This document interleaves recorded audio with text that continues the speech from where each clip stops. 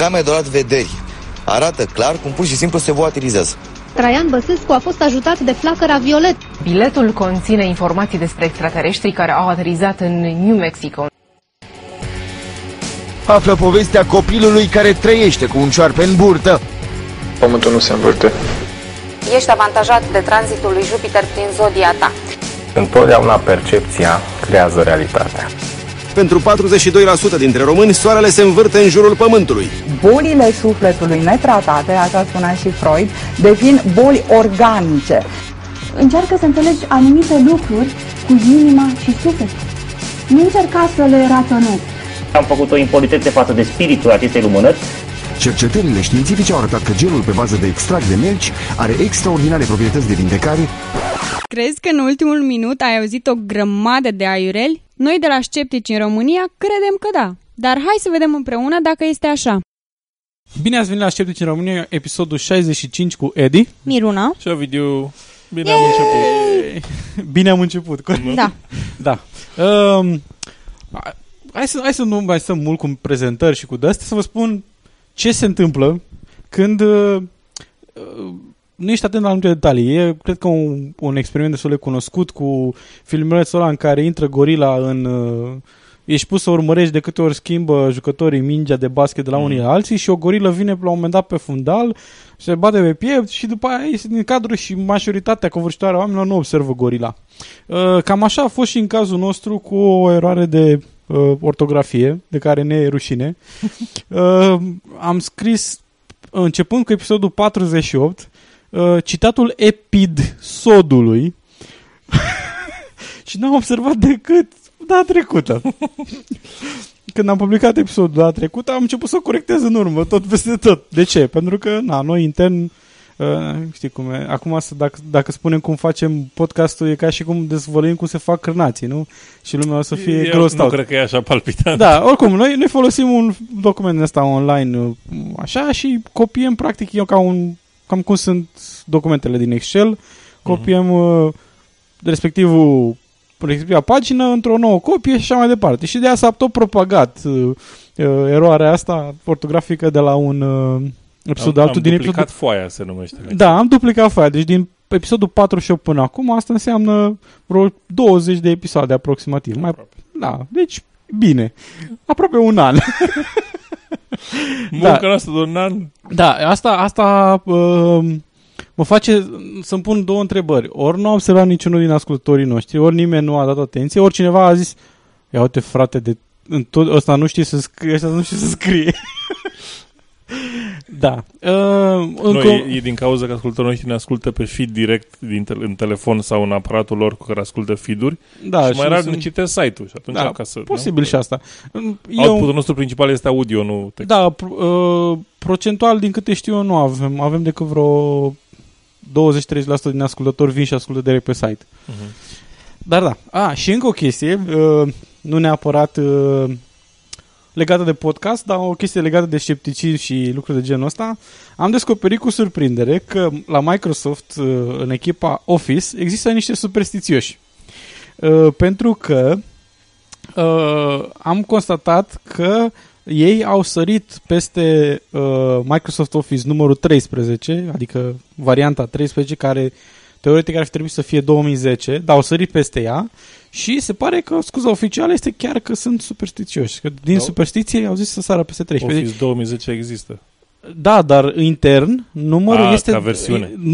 Ca versiune este versiunea 14. Am înțeles. Și anterioara e 12. Și nu este să zici că sar din 2 în 2.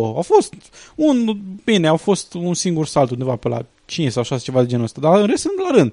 Da. Și la 12 au sărit de la 13. Și motivația este că sunt superstițioși. Da. Da, palpitant. Eu am avut o dezbatere cu colegii mei de la muncă, pentru că atunci când iau prânzul, ca să fiu sănătos și bine hrănit, pe lângă prânzul normal îmi iau și niște fructe. Și termin friptura de pui cu orez și încep să mănânc portocala. Și îmi zic colegii, băi, stai așa, de ce mănânci tu portocala după masă? Și zic, de ce are? Nu-i bine că nu se digeră corect, că nu se... Zic, da, de ce? Că tot acolo, tot aia, sucuri gastrice se fac terci și se duc în intestine, nu că e altfel. Și adevărul e că n-am putut să-i contrazic pentru că n-am găsit nicio sursă la câteva minute când am căutat eu pe telefon despre cum se... care ar fi ordinea corectă a mâncării fructelor înainte sau după masă. Erau sfaturi, într-adevăr, diversi nutriționiști, da, mai bine mănânci înainte de masă cu o oră sau între mese, pentru că fructele au diversi acizi și s-ar putea să-ți fermenteze, să te simți balonat, să nu știu ce. Eu n-am probleme de astea. Da, mă rog. Și acum, așa că o să arunc o întrebare ascultătorilor și spuneți-mi voi. Și dați-mi surse, că n-am găsit surse. Eu, singura chestie pe care am auzit-o legată de treaba asta era un sfat al unui nutriționist și expert în de-astea de cum de slăbire. Care zicea că ar fi bine să bei înainte de masă un pahar cu apă sau să mănânci un fruct pentru că îți dă senzație de sațietate mai repede, că ai mai adăugat la masă, dar de fapt alea sunt puține calorii comparativ cu respectiv zero la apă. Da, încă o jumătate de friptură, știi? Adică înlocuiești jumatea de friptură. Da, și senzația de sațietate dependent de organism, în genere vine un pic mai târziu, dar dependent de organism vine și mai târziu. Deci,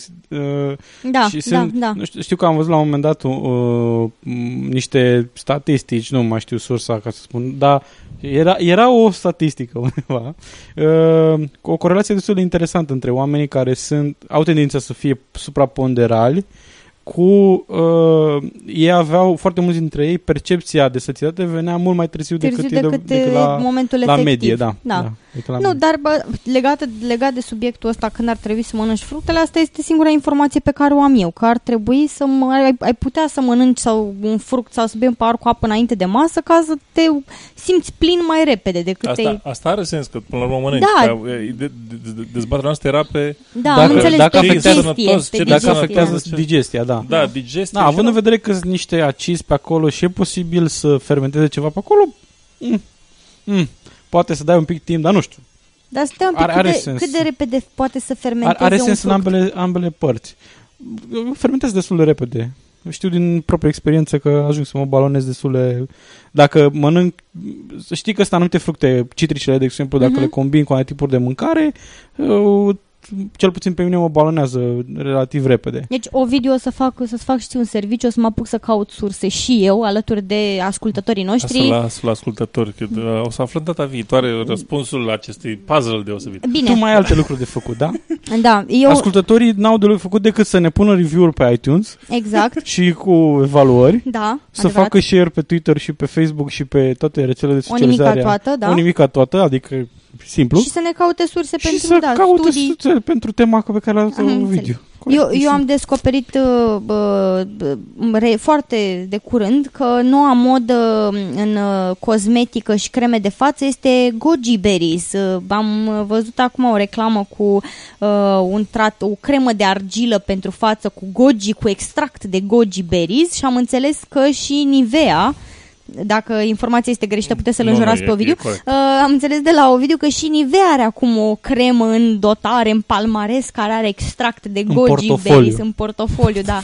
Deci acum goji berries nu mai de ajuns le mănânci crude, uscate, ți le pui pe față, pe spate, pe sala sub braț, pe talpă, între degete, după ureche. Exact, eu vă sfătuiesc cu oameni buni, luați o cadă de goji berries, vă afundați în ea, o pisați așa cu spatele și ce vă pică în gură, nu vă fiți înghițiți. E bun la toate. S-ar putea să nu fie așa bun. O să vedeți mai încolo de ce. Ovidiu, spune-ne și nouă de calendar. Că de obicei ne spui despre calendar. Acum nu facem excepții, da, exact. Nu facem. În 21 aprilie 753 înaintea noastre este data tradițională a fondării Romei de către fondatorii tradiționali ai Romei, Romulus și Remus. Mitici, evident. Dar o frumoasă... Adică nu-s din București. Nu, e o frumoasă poveste a fondării Romei. Oameni buni, mitici, nu mioritici. Și nici mitici. Mitici. Așa. Iar în 22 aprilie 1904 s-a născut J. Robert Oppenheimer, directorul proiectului Manhattan, care împreună cu Enrico Fermi este numit părintele bombei atomice și care după ce a văzut ce poate să facă bomba atomică și-a pus mâinile în cap? Și-a pus mâinile în cap, da. Bun, bine zis. Și a început să militeze pentru reducerea arsenalului atomic. Make peace not war? Lucru care i-a cauzat probleme cu administrația McCarthy, care urmăreau toți comuniștii să-i vrădarea de vrăjitoare a regimului McCarthy, și până la urmă l-au exonerat și s-a dat un premiu numit chiar Enrico Fermi, era un premiu de contribuție la știință. Foarte palpitant. Da? Excelent. Da. Miruna. Da. Am înțeles că la pericolul ăsta de scepticism o să ne vorbești despre secte. Da, la Pericole lipsi de scepticism avem un articol din evenimentul zilei. E un articol care vorbește despre pericolele pericole la care sunt expuși oamenii care suferă de depresie și că unii dintre aceștia ajung pe mâna unor secte care le promit, evident, o soluție pentru problemele care le provoacă depresia. Este vorba de un articol legat de o fată care după moartea tatălui a suferit foarte tare și mama fetei și-a dat seama că fata începuse să iasă cu un grup foarte dubios, să petreacă tot mai mult timp departe de casă. Evident, nu sunt oferite numele persoanelor implicate, clar asta este o problemă foarte delicată. Și ideea este că femeia a avut suficientă minte, nu știu dacă e o femeie, nu reiese din text dacă este o femeie chiar simplă sau, mă rog, din ce clasă socială provine, dar cert este că aceasta a apelat la sfaturile unui medic psihoterapeut de la o clinică din capitală. Acesta a sfătuit-o pe parcursul dramei prin care a trecut femeia asta, să-ți vezi copilul după moartea soțului, cum se îndepărtează de familie.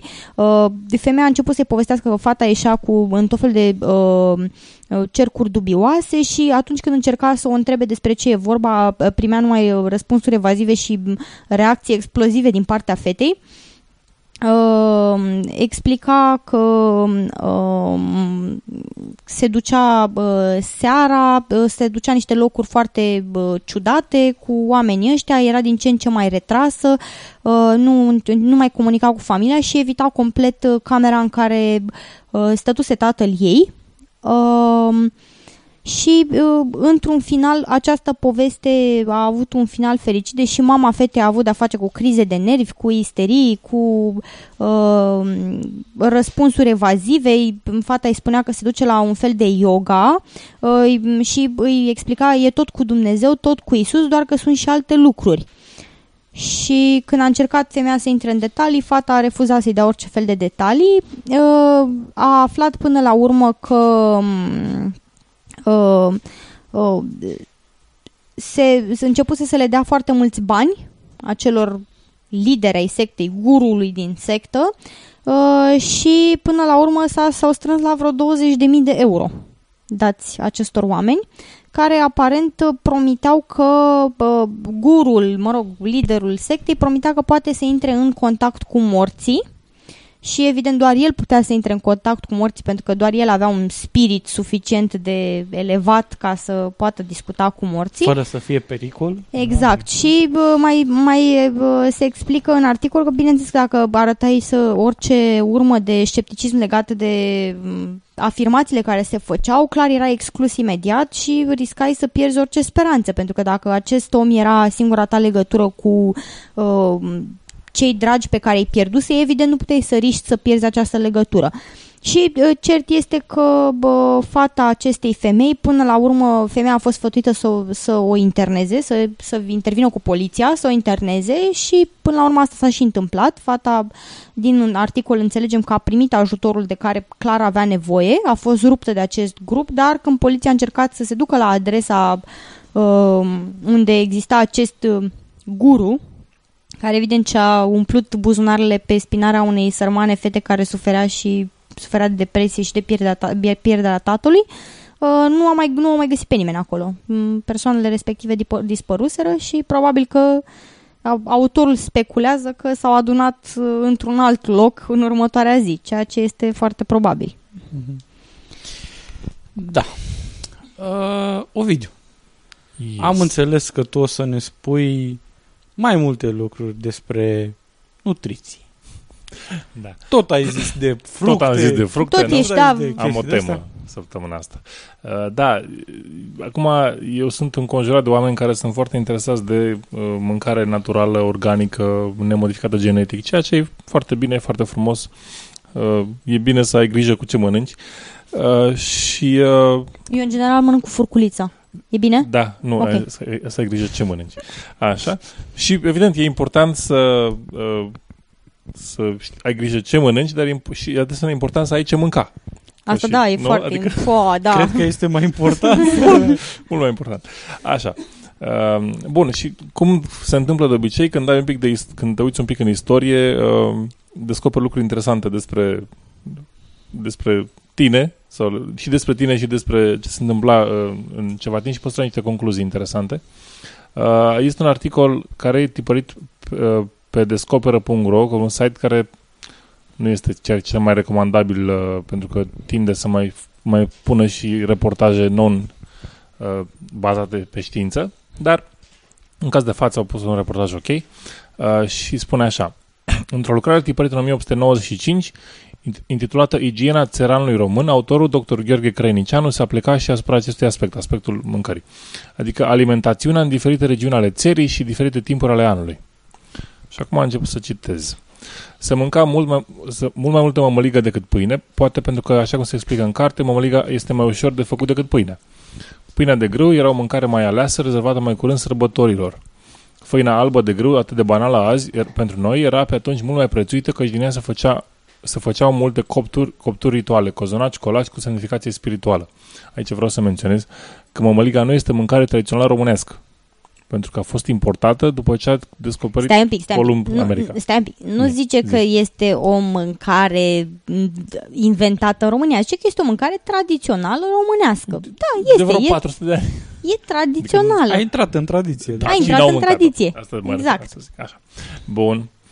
Pe de altă parte, oamenii de la sate mâncau multe lucruri pe care azi tot mai puțin românii le mai mănâncă. Știri, potbal, frunze de sfeclă, hrișcă, mei, bob, ulei de cânepă, jufă, un produs obținut din sămânță de cânepă, care seamănă cu un fel de brânză și era folosit ca umplutură de post la plăcinte și turte, ori amestecat cu tocmage, adică teiței. Nici o șaorma? Nici o șaorma, da. Nici o șaorma. Cum trăiau oamenii ăștia? Da. Și poate cel mai frapant aspect este consumul mic de produse de origine animală și nu numai din motivul că respectau zilele de post. Aici se explică că dacă se întâmpla să aibă animale, nu le tăiau și le mâncau cu poftă, ci le exploatau pentru a obține... Credeam că le tăiau cu cuțitul. Așa, le exploatau pentru bani, adică vindeau produsele secundare, gen laptele, ouăle și o blană de oaie sau ce mai era. Și cumpărau diverse necesare prin casă. Blana de oaie, adică lâna, vrei să zici? Tot blană, tot e blană. Așa. Bun. În județul Argeș se mânca ceapă, știri sau poșircă cu mămăligă, iar fasolea, linta, cartofii și alte legume mai hrănitoare foarte rar. Produsele de la păsări sau vaci mai mult le vând, rar le mănâncă. Carnea, pastrama, peștele proaspăt sau sărat constituiesc niște alimente excepționale. Aici am închis niște ghilimele. Și chiar sătenii avuți tot așa se hrănesc, pe motiv că așa s-au hrănit și părinții lor. Asta era o întreagă poveste. Aici se discuta despre cum chiar dacă aveau bani să-și cumpere diverse produse mai sănătoase și mai variate ca și nutriție, nu le cumpărau și nu interesau pentru că părinții nu mâncaseră asemenea chestii și deci n-aveau nevoie. Și nutriționiștii din vremea respectivă erau îngrijorați. Băi, nene, țăranii noștri muncesc la câmp și trag de plug și fac chestii și mor de foame. Nu se hrănesc suficient.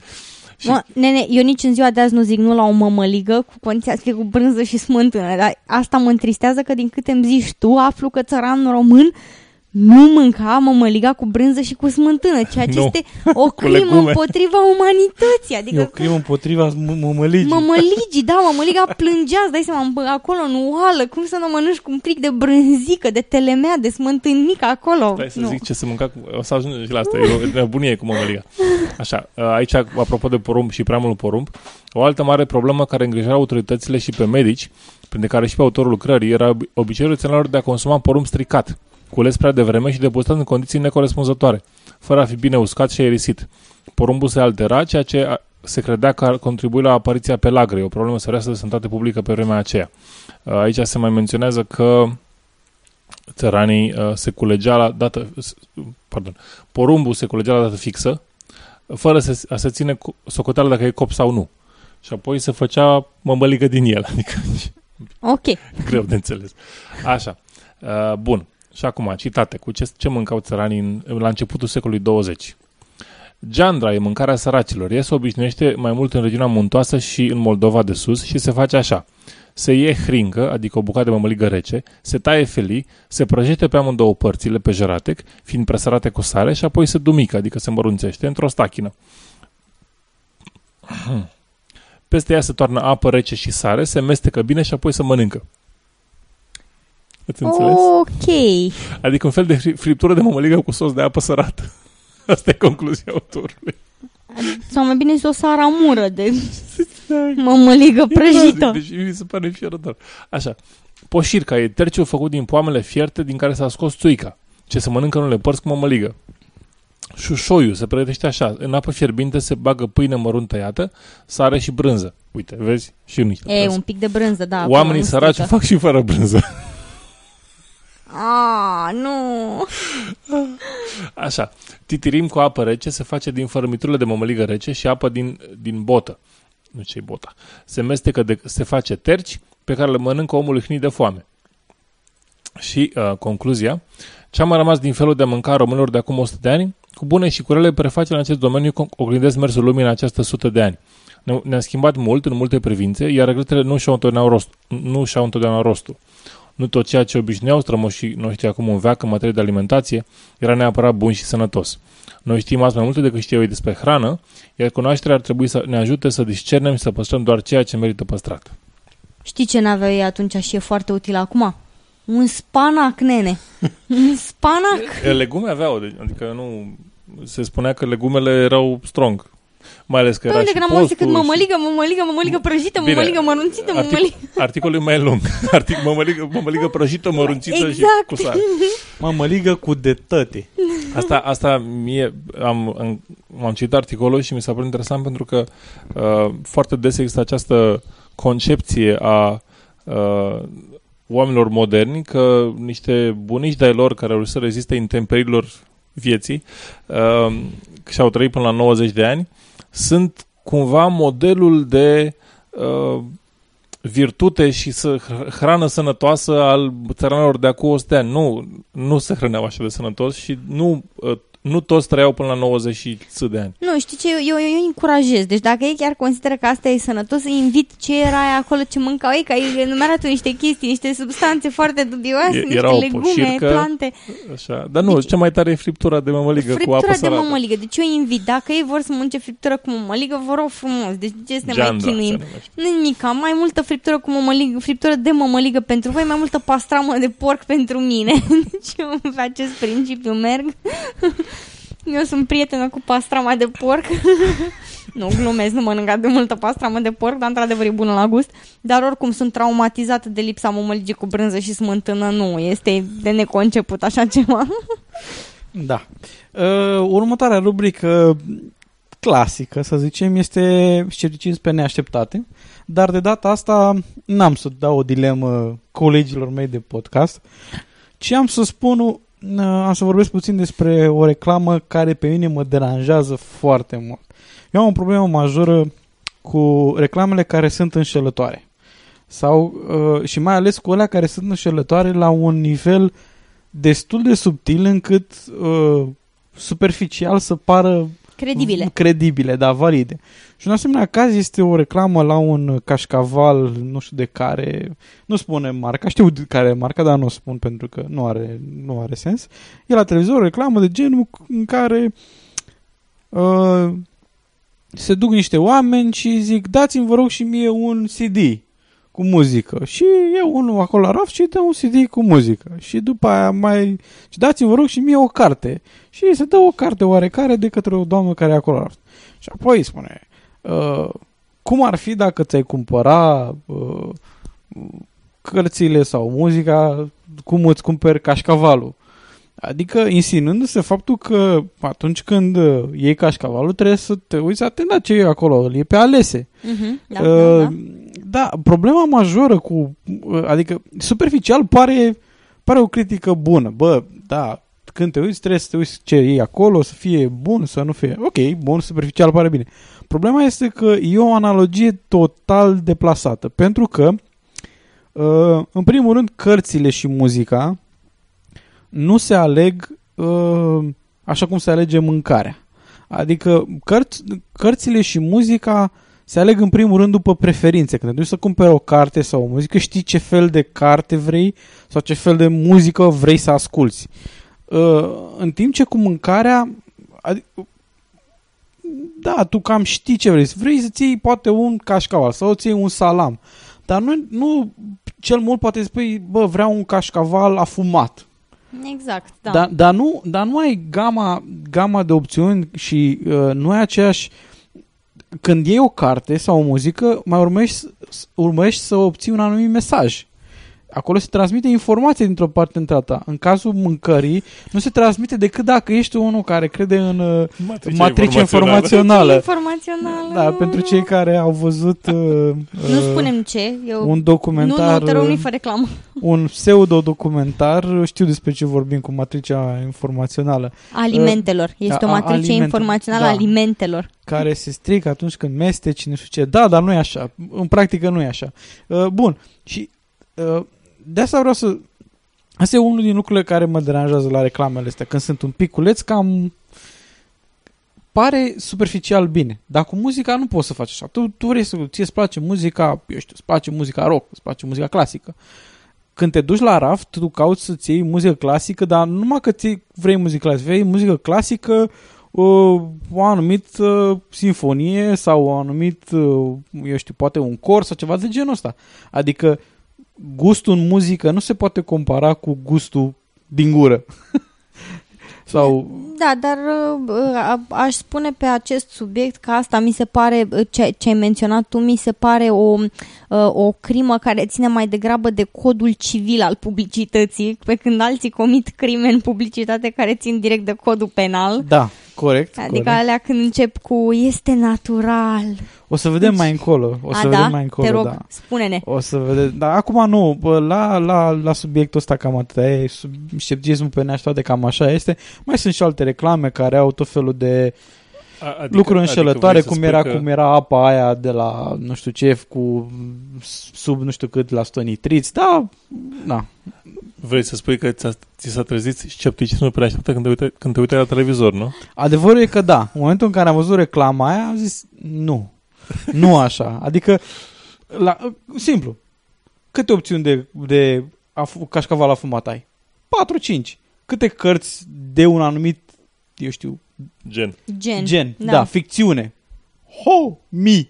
Și cu asta am încheiat. Deci, apropo de eu vreau să mă plâng, dacă mă aude cineva să mă audă, avem prea puține variații de cașcaval disponibile în magazin. Corect. Bine. Uite... Eu sunt mulțumită, nene, cu cașcaval, am același cașcaval pe care îl cumpăr de fiecare dată, bun la gust, se topește așa frumos după ce mi-am pus pâinea la prăjit, am scos-o din toaster, mi-am pus acolo o felie de cașcaval, se topește așa, se lasă pe o parte, exact ca în reclame, arată foarte frumos, eu sunt foarte mulțumită. Eu cred că trebuie să fiu un piculeț mai sceptică sau poate pseudo-sceptică. Am aflat că nu sunt sceptică cu adevărat. A fost o tragedie, am plâns... Am terminat șervețelele din casă când am aflat că eu de fapt sunt o pseudo-sceptică. Pam, pam, pam. Și o să vă povestesc acum. Am dat peste acest site din întâmplare. Chiar căutam un articol serios. Și mi-a căzut privirea peste chestia asta care este fenomenală. Site-ul ăsta se cheamă Debunking Skeptics. Sună foarte bine. E prea mult. Sună bine. Este o întreagă carte care apare pe acest site în care se iau argumentele sceptice și se explică de fapt de ce ele nu sunt argumente sceptice. Sau nu sunt valide logic sau ce? Exact. Așa. Nu, e prea bun, vă jur.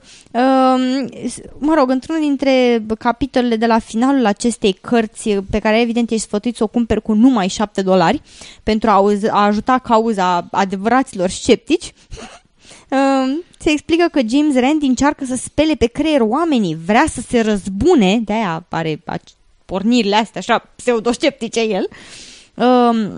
Nu se menționează împotriva cui ar vrea anume să se răzbune Randi, adică mi-aș fi dorit și eu să aflu care anume, împotriva cui e îndreptat. Împotriva lui Uri Geller, parcă cu el avea o treabă. Da, dar nu se spune exact chestia asta. Se zice de vreo 3 ori în text sau de vreo 2 ori în text că e clar că e pornit așa pe o vendeta personală, dar nu se zice împotriva cui e îndreptat, adică să pregătești și niște roșii stricate. Este un inamic nevăzut. Da, exact. Tocmai de asta e periculos. Că vrea să-și ridice propria carieră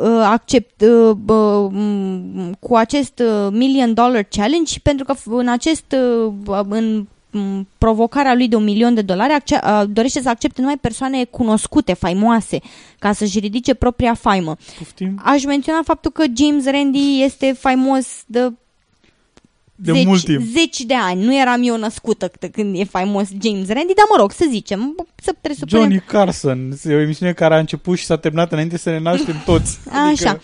Și el a apărut acolo. Așa, și conține o colecție de articole care ar trebui să demonstreze că Randi se teme de anumite provocări în care crede că ar putea pierde, adică dacă se prezintă oameni care au legitimate claims, știi, că chiar ar putea să câștige această provocare de $1 milion lansată de James Randi, respinge. Că face ca cerințele să fie imposibil de atins, pentru ca nimeni să nu poată câștiga, că de fapt ar fi câștigat unii anumite chestii cu Randi, mă rog, sunt niște chestii foarte complexe. Bineînțeles că nu ni se oferă nici măcar, nu știu, un act, știi, un document m-ar fi mulțumit, o chestie care să aibă o semnătură și o ștampilă. Ni se oferă niște articole care evident conțin păreri personale ale anumitor persoane care, mă rog, în opinia acestor oameni sunt sceptici. Așa, și am aflat că sub formă de răspuns la provocarea de $1 milion a lui Randi există o provocare a unui Dr. Zammit de $1 milion pentru oricine demonstrează că argumentele lui în favoarea vieții de după moarte, care apar în cartea proprie, sunt false. Deci vreau să zic că asta este cea mai proastă schemă de marketing pe care am auzit-o ca să încerci să-ți vinzi cartea. Să încerci să convingi sceptici să-ți cumpere cartea. Da. Așa, și aș mai dori să menționez că în cazul în care nu au auzit, există o chestie care se cheamă Burden of Proof, sarcina dovezii, care stipulează că atunci când tu faci o afirmație, tu trebuie să o demonstrezi. Nu trebuie să demonstrezi altul că tu n-ai dreptate. Trebuie să demonstrezi tu că ai dreptate. Aici cred că intră și în ceea ce reprezintă o afirmație cu caracter științific. Orice afirmație cu caracter științific trebuie să conțină în sinea sa un mecanism prin care să poți să se rezulte clar de acolo în ce condiții afirmația respectivă poate fi dovedită că e falsă. Adică dacă, observăm că, eu nu, după ce mor, sau ăia care zic că intră în viață după moarte și nu reușesc să citească biletele alea care le pui sus pe dulap în spital și niciunul dintre ei nu reușește să citească ce e acolo, să spună ce e acolo, e cam destul de dificil să afirm că... Ovidiu, eu am povestit... tu-l vezi cât de pseudosceptic e? Dar eu mai am o dovadă de asta non-corectă. Un om nu știți, v-am povestit la calendarul acum multă vreme. Un tip care s-a sinucis și s-a înțeles cu mediumul să se conecteze unul la altul. Și n-a mers. Bine, haideți, lăsați argumentele astea pseudosceptice. Sunt niște defecte acolo, dar nu contează. Nu, deci eu văd cum încercați să întunecați mintea oamenilor care ascultă. Deci îi spălăm pe creier. Îi spălați pe creier. Nu, eu încerc să continui acum. Îi spălăm în urechi cu undele pe care le emite. James Randi, se afirmă de asemenea că James Randi, Michael Shermer și alții sunt foarte selectivi în privința scepticismului lor. Nu numai că nu sunt sceptici în privința lucrurilor în care ei cred, dar nu aplică niciodată scepticismul împotriva status quo-ului. Sunt fanatici în devotarea lor față de status quo, lucru demonstrat prin comportamentul lor. Un adevărat sceptic examinează toate lucrurile, inclusiv punctele sale de vedere. Dar pseudoscepticii își îndreaptă scepticismul numai împotriva lucrurilor în care ei nu cred, ceea ce este exact ce face tot restul lumii. Și se întreabă aici autorii, deci ce îi face diferiți de toată lumea? Un singur lucru, partea de care stau ei. În acest caz ei stau de partea autorității, a ortodoxiei și a materialismului. Nu cred că Michael Shermer e ortodox. Stai un pic. Nu, ortodoxiei științifice. Nu. De aceea, scepticismul lor și criticile lor sunt îndreptate împotriva oricui și a orice care pune la îndoială status quo-ul, dar niciodată împotriva status quo-ului însuși. Dar ce conține în status quo de toată lumea de acord cu el? Dom'le, lasă, e o treabă foarte serioasă în care crezi tu așa ca pseudosceptic și nu vrei să recunoști acum când te înregistrează lumea. În esență, asta îi face apărători ai establishmentului sau... și vă jur că citesc din carte, deci nu-mi permit să spun astfel de obscenități decât rar și în cercuri particulare. Sau curve ale establishmentului, dar nu sceptici adevărați. Deci da, cineva l-a numit-o Michael Shermer curvă, puteți să vă îndreptați cu acest site și să aruncați în el cu roșii virtuale stricate. Așa. Și... Virtual stricate sau stricate virtuale? Oricum. Sau roșii virtuale stricate? Eu cred că ei când se referă la status quo se referă la o chestie care se numește știință în general. Ceea ce știți voi ce înțelegem prin știință? Adică ceea ce ne oferă dovezi... Consensul științific. Da, exact, da. Okay. Adică ceea ce ne oferă dovezi replicate ale realității observate. Și oricum, credința în fantome, viața după moarte și mediumi, nu aș zice că e ceva de ultimă oră. Adică nu mă gândesc, că mă gândesc la medium și la fantome și spirite și viața după moarte. Nu mă gândesc la ceva ce a apărut acum 5 minute. Astea sunt credințe vechi de mii de ani care pur și simplu nu au fost niciodată demonstrate ca fiind adevărate. Păi vezi, de-aia, apărător al status quo-ului, da? Deci dacă n-ar fi fost apărător ca tine ai status quo-ului, poate că ar fi ajuns să fie parte din status quo credința în fantome și atunci ar fi putut să ai dreptul să fii sceptic față de credința în fantome. Așa, stai un pic. Și mă întreb ce îi face să creadă că un sceptic nu-și pune la îndoială propriile păreri. Ceea ce nu pune la îndoială un sceptic sunt acele informații demonstrate prin teste riguros realizate și repetate de multe ori, care toate produc același rezultat.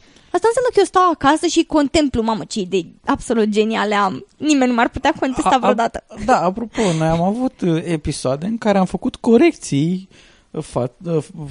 pentru informații pe care le-am transmis în episoade anterioare. Adică avem... Nu, eu m-am prins ce faci tu. Tu de fapt încerci să te prefaci că ești un sceptic adevărat și faci chestiile astea așa pe pus de trucuri. Exact, ca și dovadă. Sunt plănuite. Da. Am înțeles, e o conspirație. Așa, și ni se explică evident că evoluția, în teoria evoluției, nu este adevărată. Pentru că asta a fost genială. Eu vă citesc ca să înțelegeți exact, vă citesc așa pentru că face parte din status quo. Stai un pic, perle culese din această operă de mari dimensiuni, pentru că n-am putut să citesc totul. Nu știu dacă sunt perle, aș zice... Ceva care, nu știu, poți să lustruiești și un... Da. Așa, pentru că și ni se explică de ce nu poate să fie unul dintre argumentele pentru care evoluția nu poate fi adevărată, pentru că oamenii nu ar fi putut supraviețui în sălbăticie, pentru că nu sunt corect construiți pentru a putea face asta. Nu pot intra în competiție cu animalele sălbatice în ceea ce privește puterea fizică și adaptabilitatea. Deci evoluția nu poate fi singurul răspuns. Eu pot să numesc cel puțin 10 animale așa care vin în cap, care la prima vedere sunt foarte prost adaptate mediului în care trăiești. Leneșul, de exemplu. Da. Adică leneșul nu mi se pare că ar fi cea mai agilă creatură care trăiește pe această... Da, asta presupune mangustele. Exact, asta mangustele. Presupune faptul că singurele animale pe care au întâlnit oamenii în sălbăticie erau lei, tigri și alte... Și crocodili. Și crocodili. Asta fioroasă de care nu se putea... Nu, nicio gazelă n-a trecut surprinzător printr-o țeapă. Nu. Așa, oricum, ca să înțelegeți exact, acest site este o colecție impresionantă de chestii care apar n-au nicio legătură una cu alta. Cred în OZN-uri, în paranormal, viață după moarte, medium, vise premonitorii, nu cred în evoluție. Că sunt deschiși la minte, mă, exact. De aia. Așa, și nu știu exact dacă ar trebui să mă mire faptul că există o asemenea colecție de credințe într-un singur om și într-un singur loc, dar probabil că adevărații sceptici au simțit nevoia să facă un front comun împotriva acestui atac de pseudoscepticism. Nu știu că e un singur om, că aici zice că e Comitetul Științific de Evaluare a criticilor pseudosceptice ale paranormalului. Știu. Senzațional, Comitetul Științific. Așa, și stați să vă mai... Așa, stați un pic. Comiții și comitete. Da. Oricum, din câte m-am prins eu, scopul lor este de a vinde cărți, foarte multe cărți, pentru că apar foarte multe titluri și ești îndemnat să le cumperi. Și evident că... Dar normal, sunt niște cărți care promovează ideile și dovezile lor. Da. Stați un pic, și ni se oferă un argument pentru care se poate să existe lucruri pentru care nu există dovezi, și anume că sunt foarte multe lucruri care, deși există, nu lasă urme, cum ar fi, țineți-vă bine, avioanele, undele radio, electromagnetismul și lumina se mișcă. Adică avioanele nu lasă urme, nu? Se mișcă fără a lăsa hard evidence. What? Avioanele se mișcă? Mă jur că nu inventez chestiile astea. Mai zine din ce se mișcă și nu lasă urme. Deci, vă citesc în engleză, și pentru ascultătorii care înțeleg limba engleză. For example, planes, radio waves, electromagnetism and light move around without leaving hard evidence, yet they exist. Pam, pam. Avioane, electromagnetism, fotonii, lumina. Așa, da? Și stați un pic. Și nu lasă urme. Stați un pic. Și pentru ca să fac o lecție așa ad hoc cu voi, ca să învățați... Măcar nu știu cum să răspund, adică a rămas blocat. Eu cred că folosește cuvântul planes să însemne altceva, știi? Acele dimensional planes și... ca și spații, dimensiuni diferite ale spațiului și de asta ce se zic în SF-uri. Nu ca și avioane. Nu, că e vorba că se mișcă. Se mișcă și nu lasă urme. Eu sper că se referă la altceva, că n-are sens. Da, nu știu, ei au impresia că pe pistele de aterizare urmele alea de cauciucuri apar pentru că se fac curse de mașini sau ce? Băi, deci... Pe același principiu nici mașinile nu poate să existe. Și după fantome apare ectoplasmă, da? Deci te rog. Dar eu trag concluzia că nici ei nu există, pentru că și ei se mișcă dintr-un loc într-altul. Și nu lasă hard evidence. Poate au inventat teleportoarele și nu știm noi. Stați un pic. Acum, să fim serioși o clipă, trebuie să învățați ce înseamnă să fiți sceptici adevărați, da? Okay. Deci am cules aici creierul. Da, am cules aici regulile care vă vor face să fiți sceptici adevărați. Așa. Un sceptic adevărat pune totul sub semnul întrebării și nu acceptă nimic bazat numai pe credințe, chiar dacă informațiile vin de la instituții respectate. Ok. Pun întrebări pentru a înțelege lucruri noi și sunt deschiși să învețe despre ele. Ok. Aplică examinarea critică pentru toate lucrurile, inclusiv pentru părerile lor. Ok. Se abțineți de a verdicte și nu sar la concluzii pripite. Da, nice, very nice. Caută adevărul și îl consideră cel mai important scop. Ok. Deși aș menționa că adevărul la modul absolut nu există, dar mă rog, e greu să pui punctul. Asta e părerea ta, pentru că nu ești sceptică. Așa, se gândește la posibilități și nu la a-și menține ideile fixe. Foarte bine, evaluează obiectiv dovezile de toate părțile. Ok, admite dovezile că valide și convingătoare în loc să le ignore sau să le nege. 100%. Posedă rațiune și un common sense, așa, care este solid și ascuțit. Ok. Deși common sense e cam... Mă rog, așa, ești și tu acum pe abă. Nu vrei să înveți ce înseamnă să fii sceptic adevărat. Bun, am înțeles. Este capabil să adapteze paradigmele proprii la dovezi noi și să-și adapteze ipotezele date. Când toate explicațiile convenționale pentru un fenomen sunt eliminate, poate accepta explicațiile paranormale. Nu, argument din ignoranță, nu. Acceptă că există misterii și se bucură încercând să le înțeleagă. Ok, adevărat. Vede știința ca pe unealtă și o metodă, nu ca pe o religie sau o autoritate care trebuie ascultată. Înțelege diferența dintre demersul științific și establishmentul științific. Da, să zicem. Nu știu ce înseamnă establishment politic. Nici eu n-am aflat până acum, sunt foarte confuză. Admite că establishmentul științific poate fi influențat de politică, corupție, control, cenzură și suprimare, la fel cum sunt toate instituțiile umane și trebuie examinat critic și în detaliu, nu crezut orbește, mai ales atunci când apar dovezi care îl contrazic. Ok. Mai puțin teoriile conspirației. Așa. Dar orice poate fi corupt, adică și informația care critică establishmentul științific poate să fie coruptă de către cineva. Da, dacă nu e status quo din start are avantaj. Da, clar. Nu, deci când e status quo e de rău, nene, e de rău. Și ultima, vor admite că greșesc atunci când dovezile demonstrează asta. Și eu mai zi o dată cum? Vor admite că greșesc atunci când dovezile demonstrează asta. Da. Și eu îi sfătuiesc pe toți oamenii care au scris acest mirobolant site în care am oscilat între furie oarbă și râsete isterice la calculator, îi sfătuiesc să își printeze această ultimă propoziție, să-și o pună mare pe o foaie de A4 în toate camerele casei și să o citească cât mai des, că poate învață ceva din chestia asta.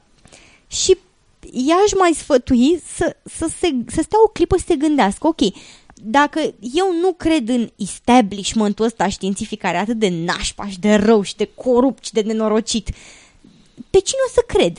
Și de ce? Și când vor găsi răspunsul la această întrebare, îi sfătuiesc din toată inima să pună mâna pe un mail, să-l trimită, să-mi explice și mie după ce criterii obține informațiile astea care sunt adevărate și provoacă status quo-ul Adresa ăsta. de e-mail fiind podcast@sceptici.ro. O să afli asta într-o carte. 7,95. At the amazing price of $7.95 for you, just for you. Ok, bun, perfect. Cred că ne-am intoxicat cu niște informații și este cazul să facem o cură de detoxifiere. O, da, clar. Cred că am nevoie. Și asta o putem face pentru că niște farmacii, Dona, adică se numesc ele, Come to the Rescue, au venit în costum roșu cu albastru, cu chiloții pe din afară și cu pelerina scoasă din chiloți și ne spun așa că au un anumit o competiție, zic ei, competiția națională Detoxifiada. Detoxifiada? Detoxifiada. Mă, pe asta n-am mai auzit-o. Care se detoxifiat viteză asta. Detoxifiat 500 de metri garduri.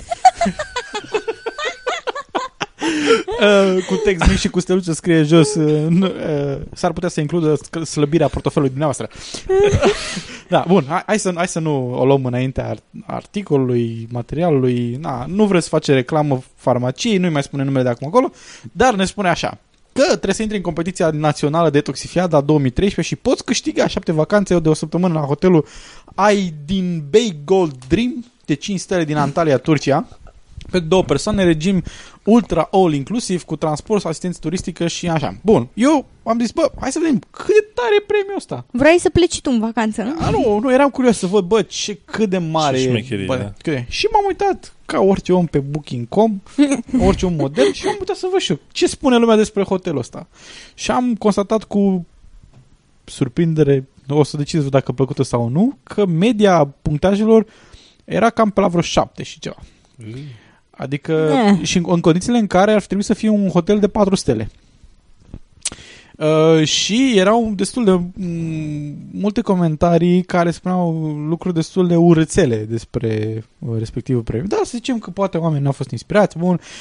Am zis, hai să mă iau de lucruri mai serioase. Nu, mai altul, 14 vacanțe de săptămână la hotelul Melia Grand Hermitage, 5 stele. Nu, ăsta e 5 stele, era înainte. Aha. Așa.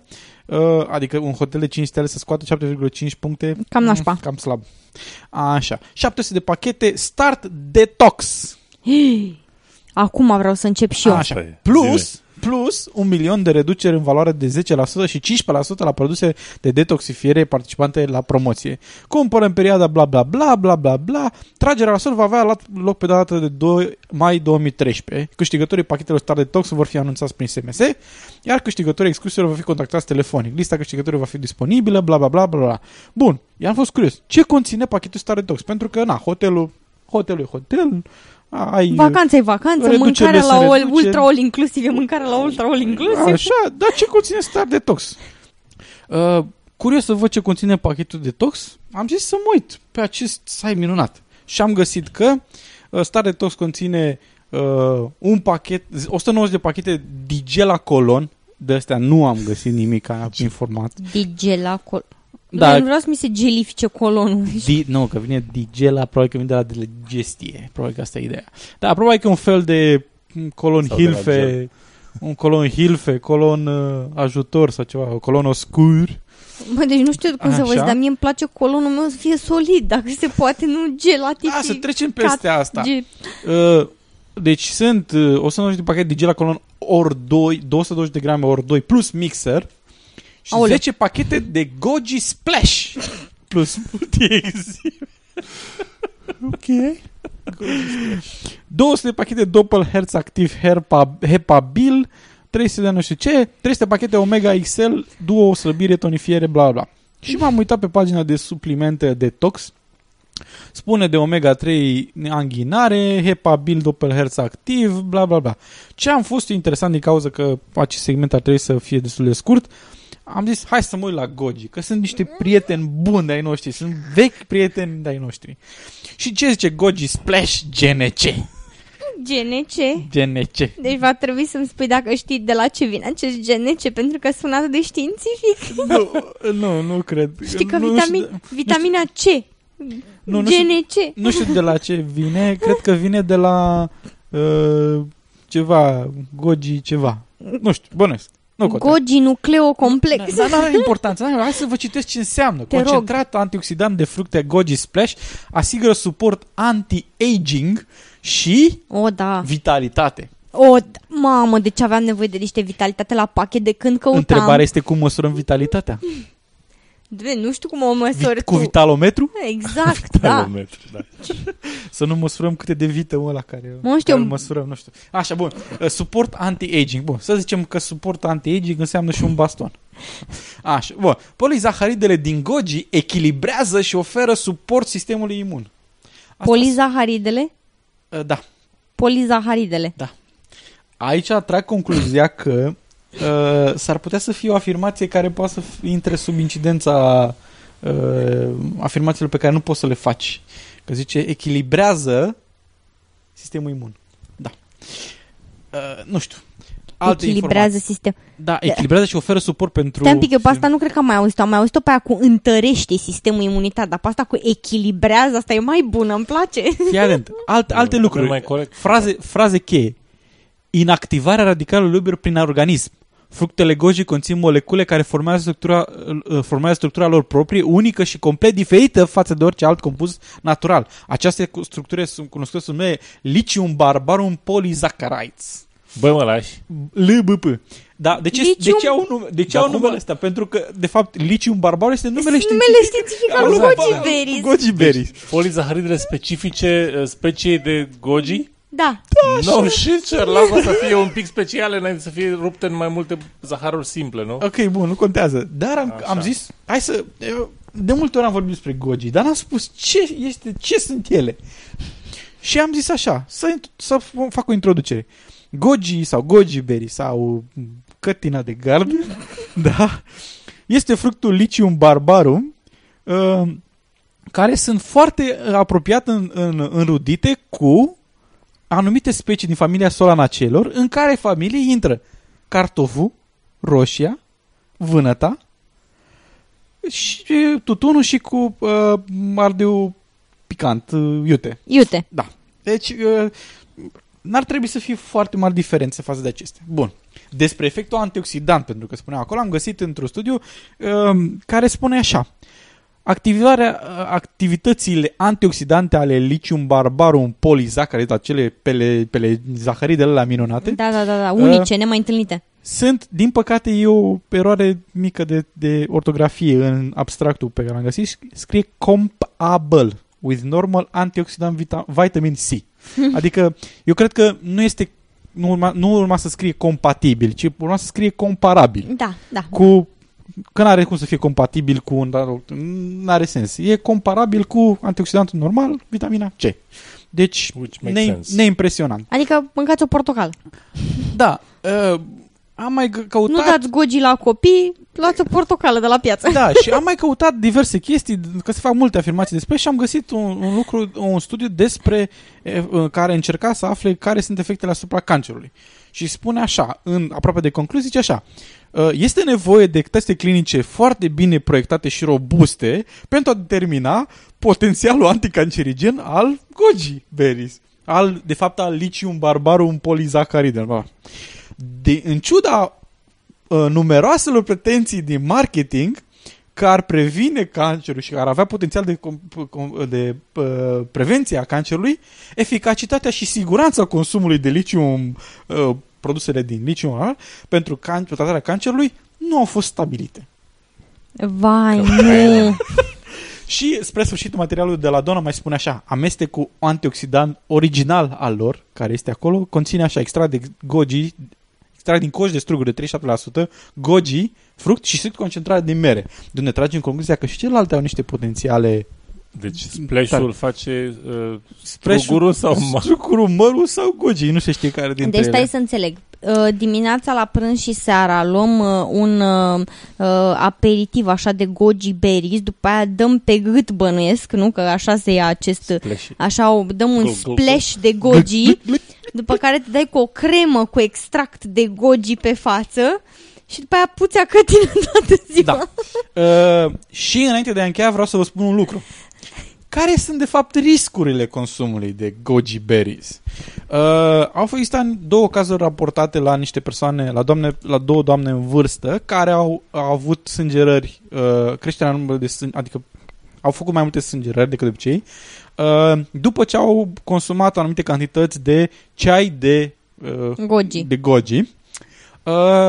Mai multe studii in vitro au dezvăluit faptul că ceaiul din goji poate să inhibe metabolizarea varfarinei, care s-ar putea să indice faptul că există interacțiuni între varfarină și anumite chimicale, substanțe care există în goji. Da, există chimicale, dar nu din cauza că e poluare.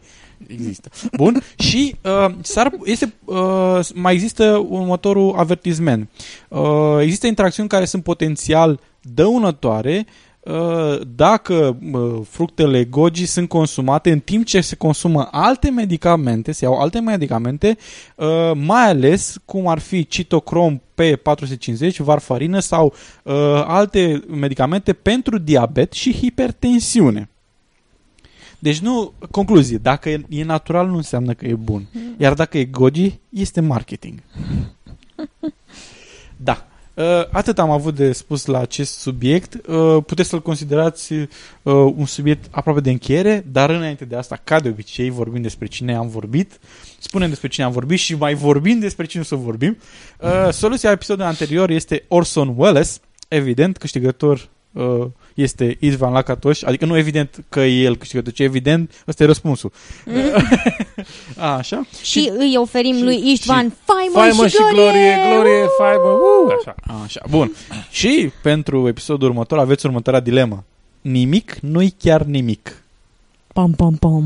Un pic mai dificil decât de obicei, dar avem încredere în voi că o să vă descurcați și până atunci vă dăm... Eduard, Istvan, știm că nu o să ne dezamăgiți, vă rugăm. Sau dezamăgiți-ne și să vină cineva nou.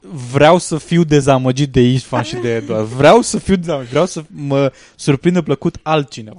Eu sunt fan. Eu sunt fan Eduard și Istvan, așa că eu îi încurajez. Și eu îi încurajez, dar... Deci să știți, oameni buni, că deja am făcut echipe aici, o să fac un tricou. Da. Ca la Twilight. Bun. Înainte de încheiat trebuie să vă dăm citatul episodului, care spune în felul următor. Niciun ful de zăpadă din avalanșă nu s-a simțit vreodată responsabil de ceva. Stanislav Jerzy Lec. Frumos spus, da, îmi place. Da. Cu asta cred că putem să ne luăm la revedere de la ascultătorii noștri. Am fost eu, Edi, Miruna și Ovidiu. Până data viitoare, rămâneți sceptici, la reauzire.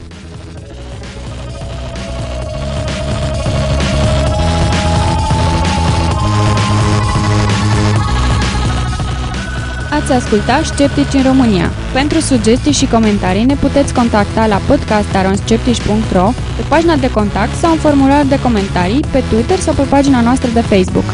Emisiunea noastră apare la fiecare 2 săptămâni și ne puteți ajuta să devenim mai cunoscuți prin intermediul rețelelor de socializare, lăsând un review pe iTunes sau spunând și altora să ne asculte. Muzica este oferită de Lenny Koshan sub licența Creative Commons.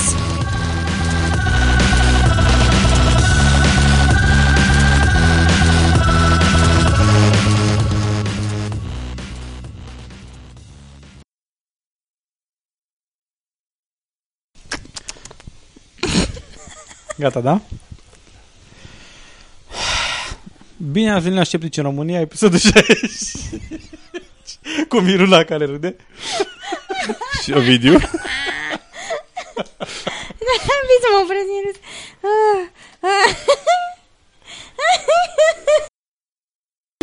Roșii sau e prin tras? Habar n-am. E prin puterea Goji. Prin Goji și... Bei. Cum nu e foarte util. Gata, bun. Haide. Bravo nouă, bravo nouă, bravo nouă. Asta înseamnă că eu stau acasă și contemplu, mamă, ce idei absolut geniale am. Nimeni nu m-ar putea contesta vreodată. Se spunea că legumele erau strong. Mai ales că era și postul. Mămăligă prăjită, mămăligă mărunțită, mămăligă. Articolul e mai lung. Mămăligă prăjită, mărunțită și cu sare. Mămăligă cu dreptate.